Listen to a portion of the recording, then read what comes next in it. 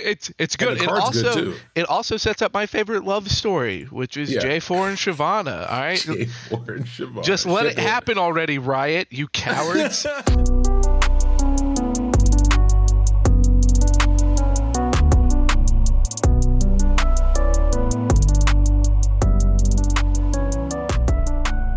Welcome to Castles of Runeterra, episode 32. I'm your host, Ryan, here with your other host, Hetch. What is going on? And we're back. We did it. We made it back. We're back. We're never going to stop being excited by the fact that we're back. I know, right? Because every episode is a blessing, Hetch. Every episode we get to do is great. We always look forward to these. But we always got to do the housekeeping up top. That's just how it works.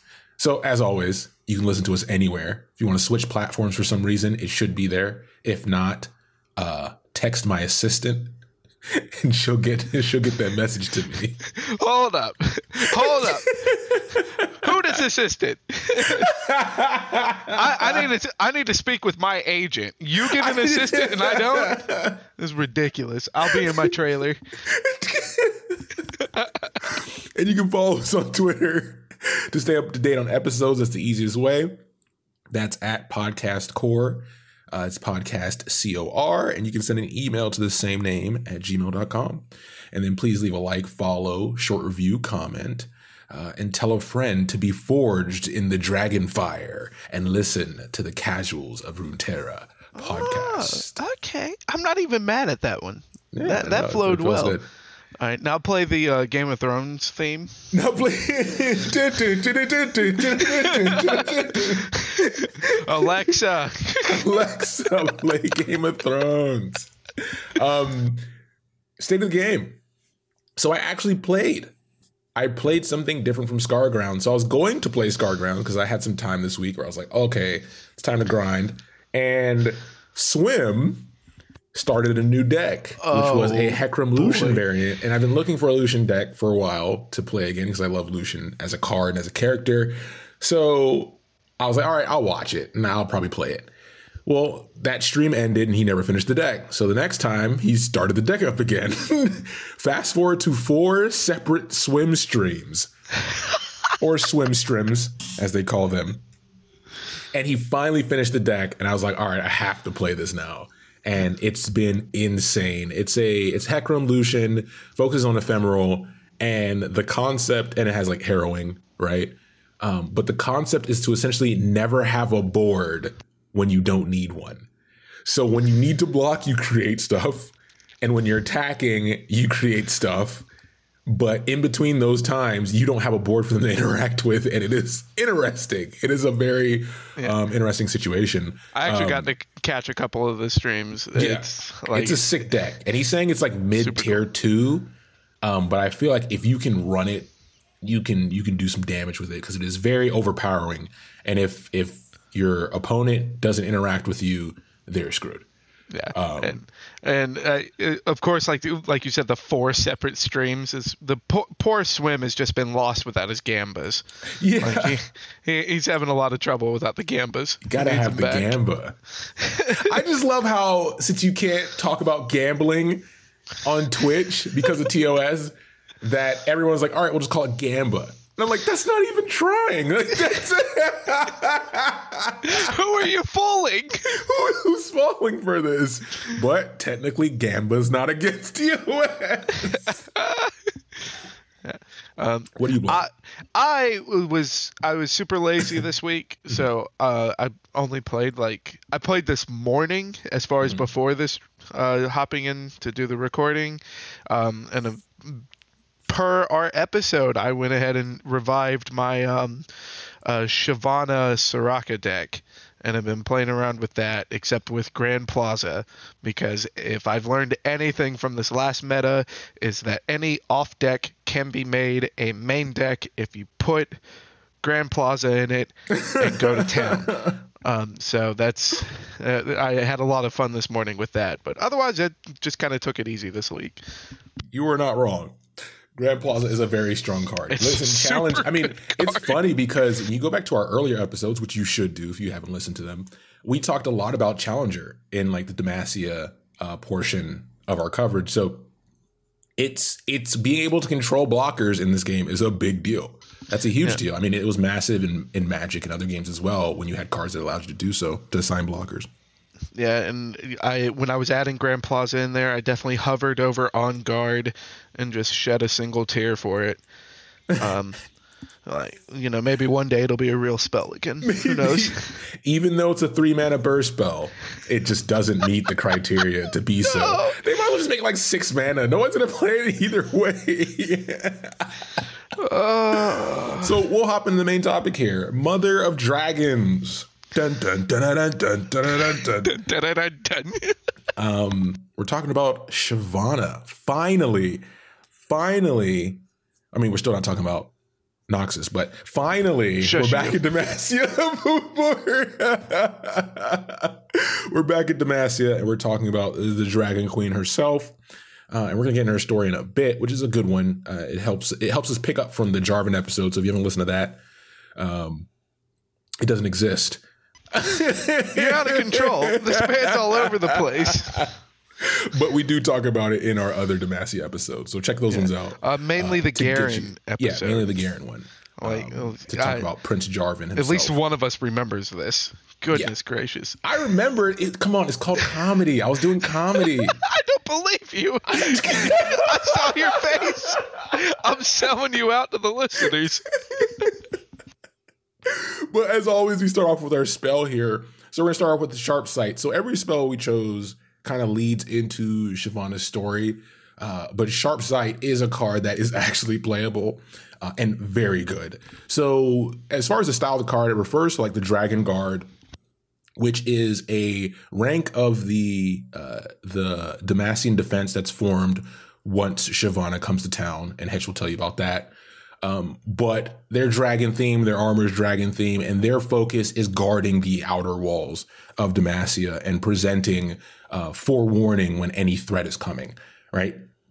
And then, you know, facing that threat head on before other forces come to join them. So for Sharp Sight's a two mana burst spell, which give an ally +2/+2, and I can block units with elusive this round.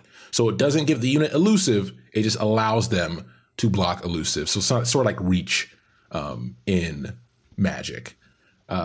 But the main thing here is the quote as well, which is, any who would dare breach Demacia's walls will find a full company awaiting them, forewarned and heavily armed. If that is not the most Demacian quote that you could ever think of, I don't know what to think of this lore anymore. Like we would just, the arguments would be done. But this one is just ridiculous because already like 2 mana for +2/+2 is something that you're looking for. That's value. And you get that with burst speed, which we've complained enough about. Go to our other episodes if you want to hear us complain about some good burst speed spells. Like we got you there. This is a staple already. Yeah. So very highly playable. I played it in a couple decks already, and it's nuts because the flexibility is perfect. So you can pretty much splash it in anything if you're playing Demacia and know you're gonna get some kind of value out of it. But this takes us to our second related card, which is Dragon Guard Lookout, which is a card that is not played for good reason.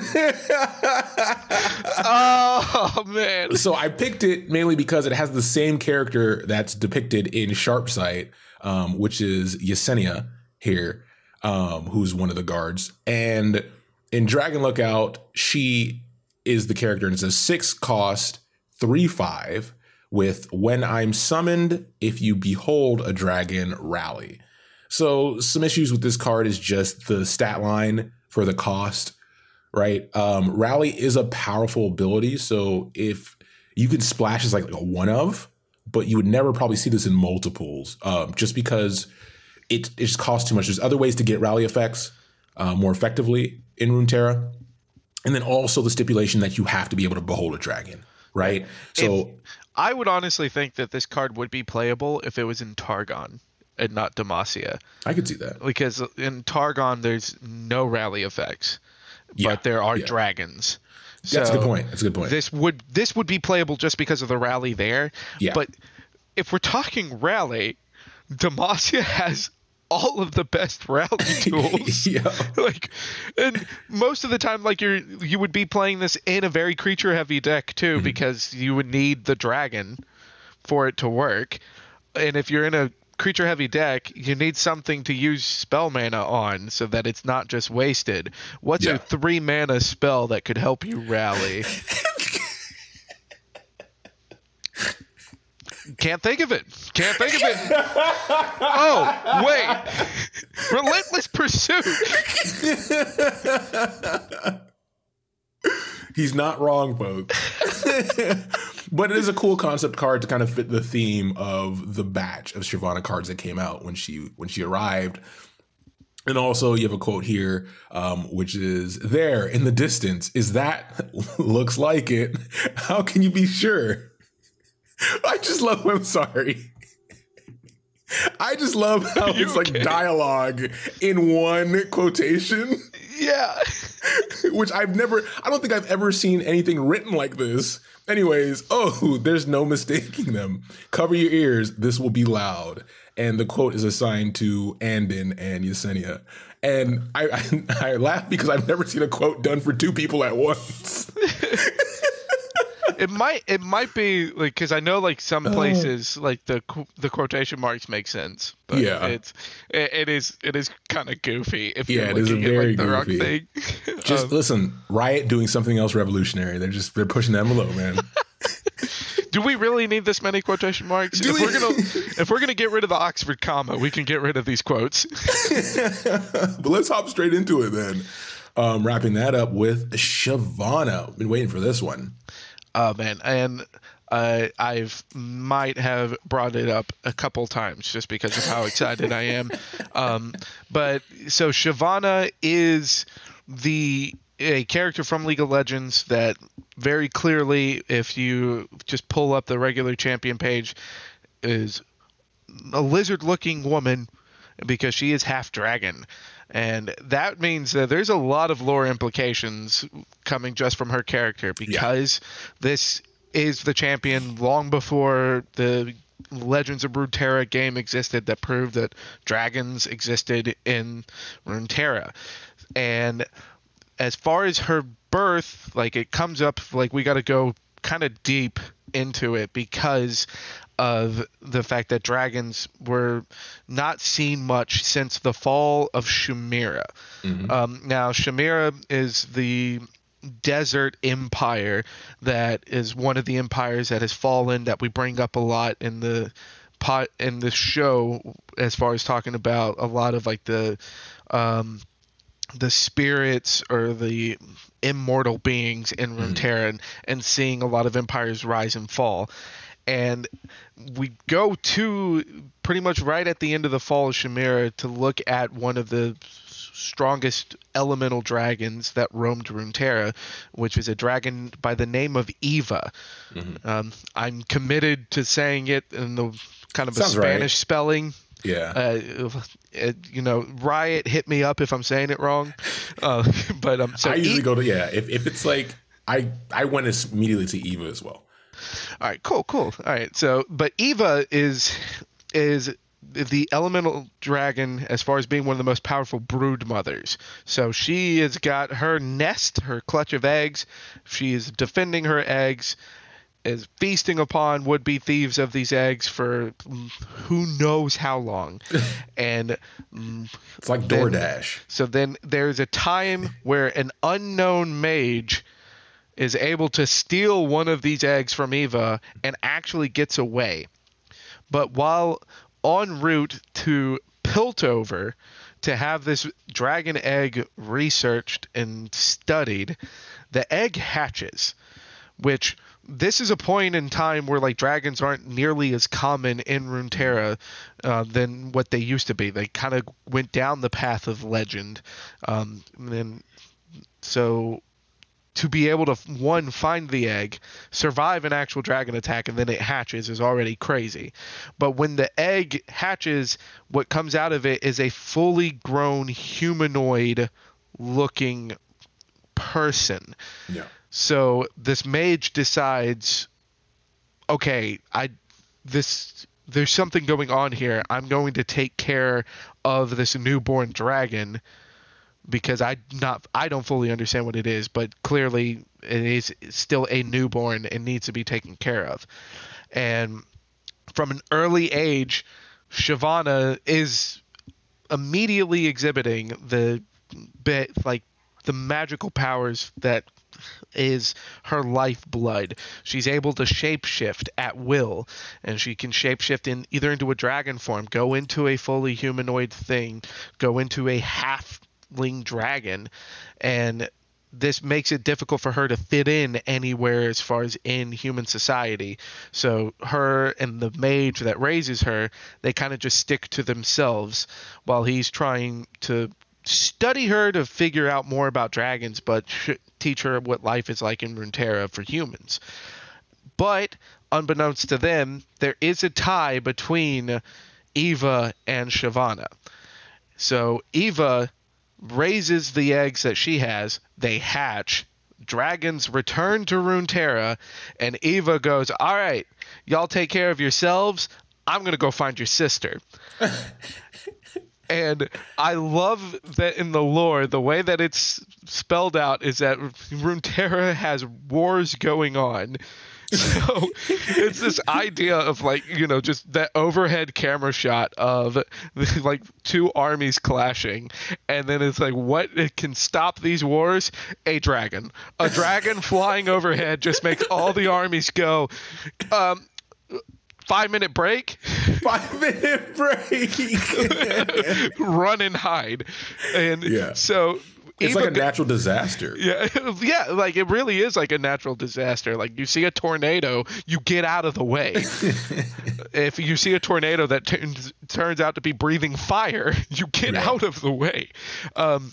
But Eva goes on this warpath, obviously causing destruction across the land until she does find Shyvana and kills the mage as far as while they're trying to escape. Yeah. So Shyvana buries this mage and decides to continue to go on the run. Quick note, I love that she tries to escape with him through a forest, which is obviously the most flammable thing that you can find.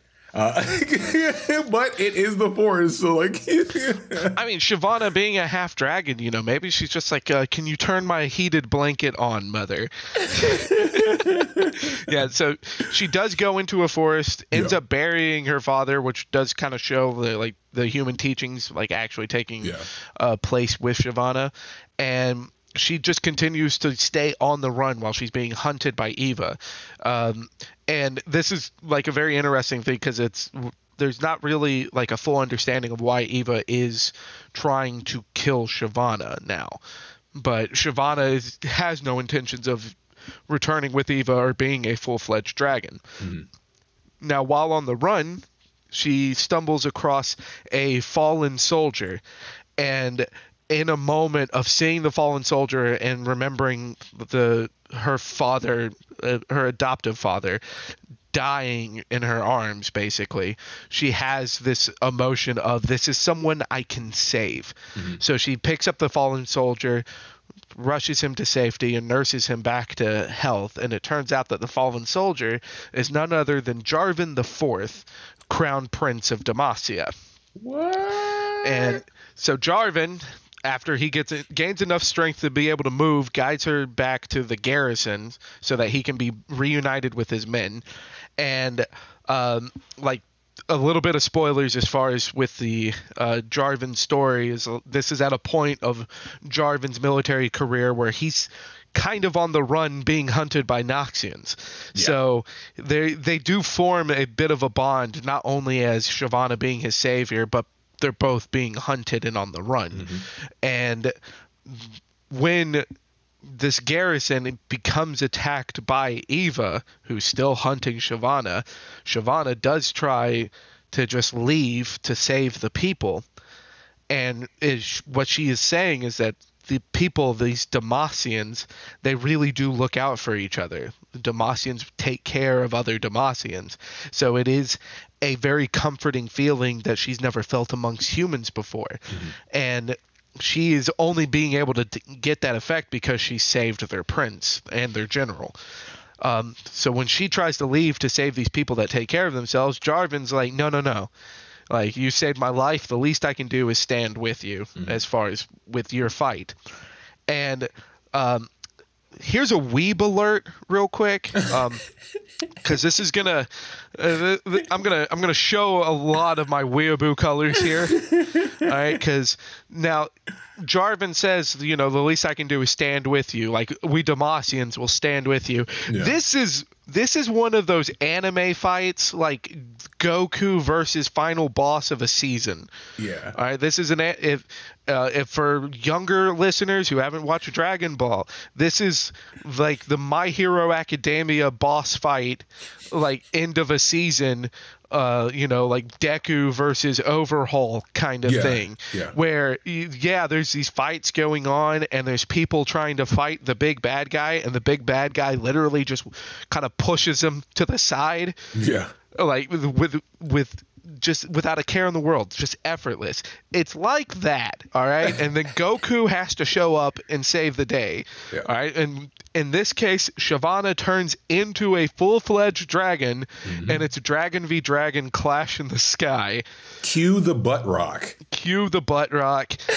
Like, no, not just the butt rock. Crush this is 40. No, you play the opening theme, and it's that final episode of the season, so the opening didn't even happen. The full opener plays. Full opener song plays during the fight. Credits roll on like the side in a corner. That is what the Shyvana versus Eva showdown is like. All right, so Jarvan. Again, a spoiler for the Jarvan story. Jarvan doesn't help. All right, like he helps the Demacians. He's there, quote unquote. He's Vegeta. One note as well is all this is taking place at Renwall, which is an outpost for the Demacian city. So like it's not like the whole city is witnessing her doing this stuff, which is important later on. Yes, so the fight ends with Shyvana ripping off Eva's head, and as you do, and Jarvan's like, all right, return to Demacia with me. So they return with a dragon head as proof of their conquest, which does help solidify Jarvan's place. But for Shyvana, what she doesn't know is that this is the only way that she was actually accepted by Demacians. Is that she's returning with the crown prince alive and having killed a dragon. But otherwise, she's clearly a not humanoid and a being possessing strong elemental magics, and in a nation that built themselves in a forest where magic doesn't even work.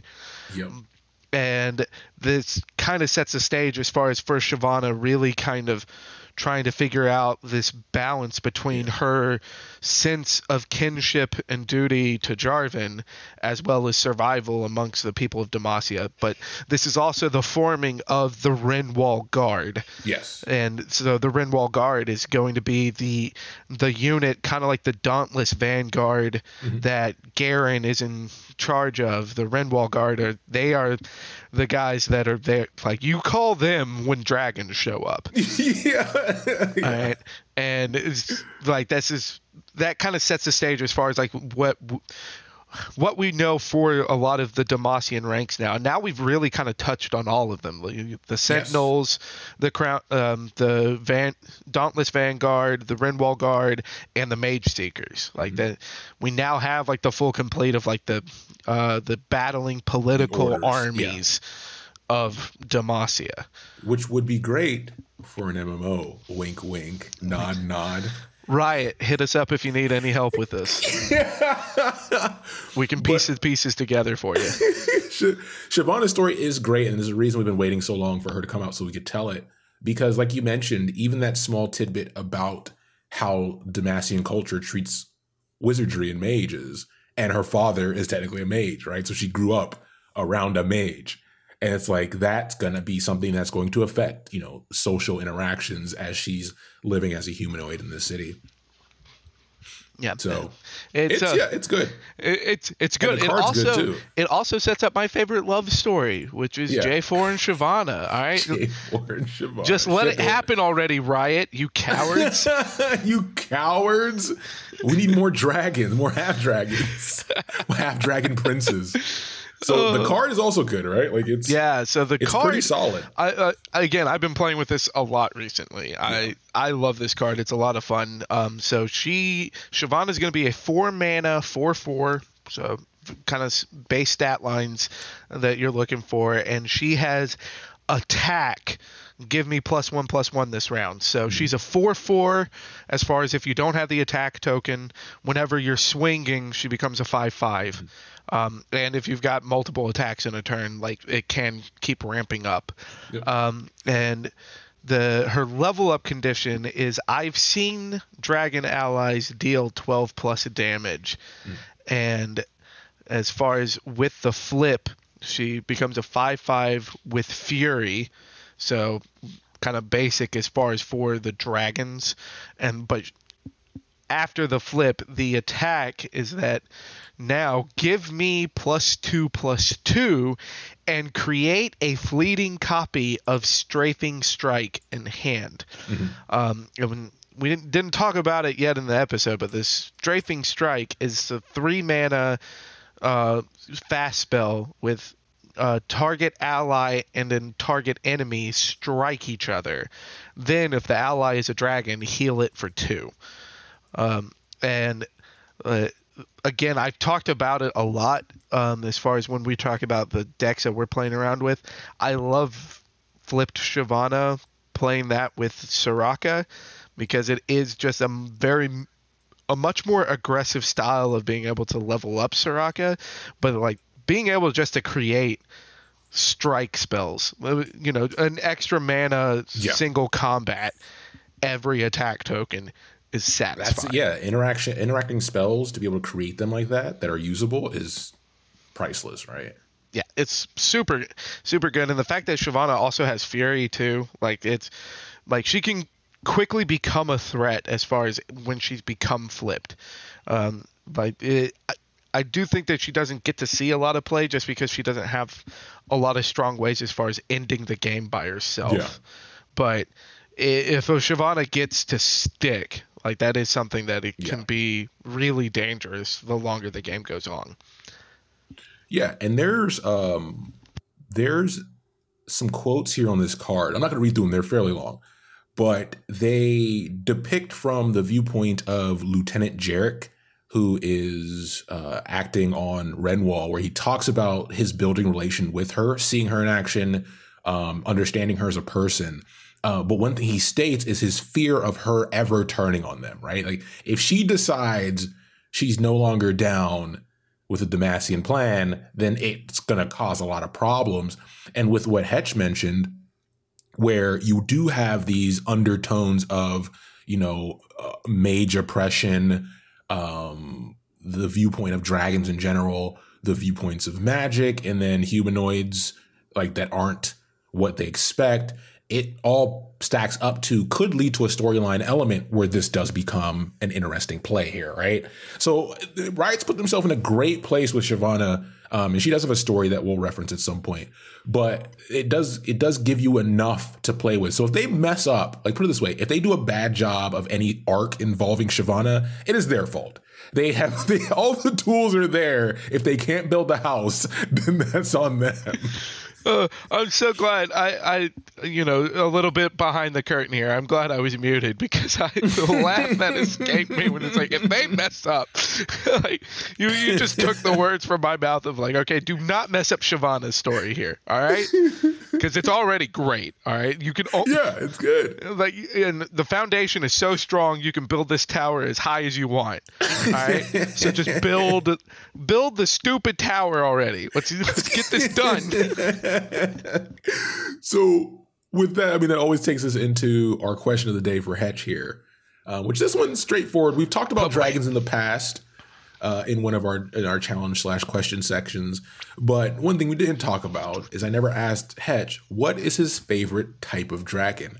So when I say favorite type of dragon, I mean elementally, right? Like you have wind dragons, earth dragons, water dragons, fire dragons, and then you have like dark dragons, light dragons, undead dragons, etc.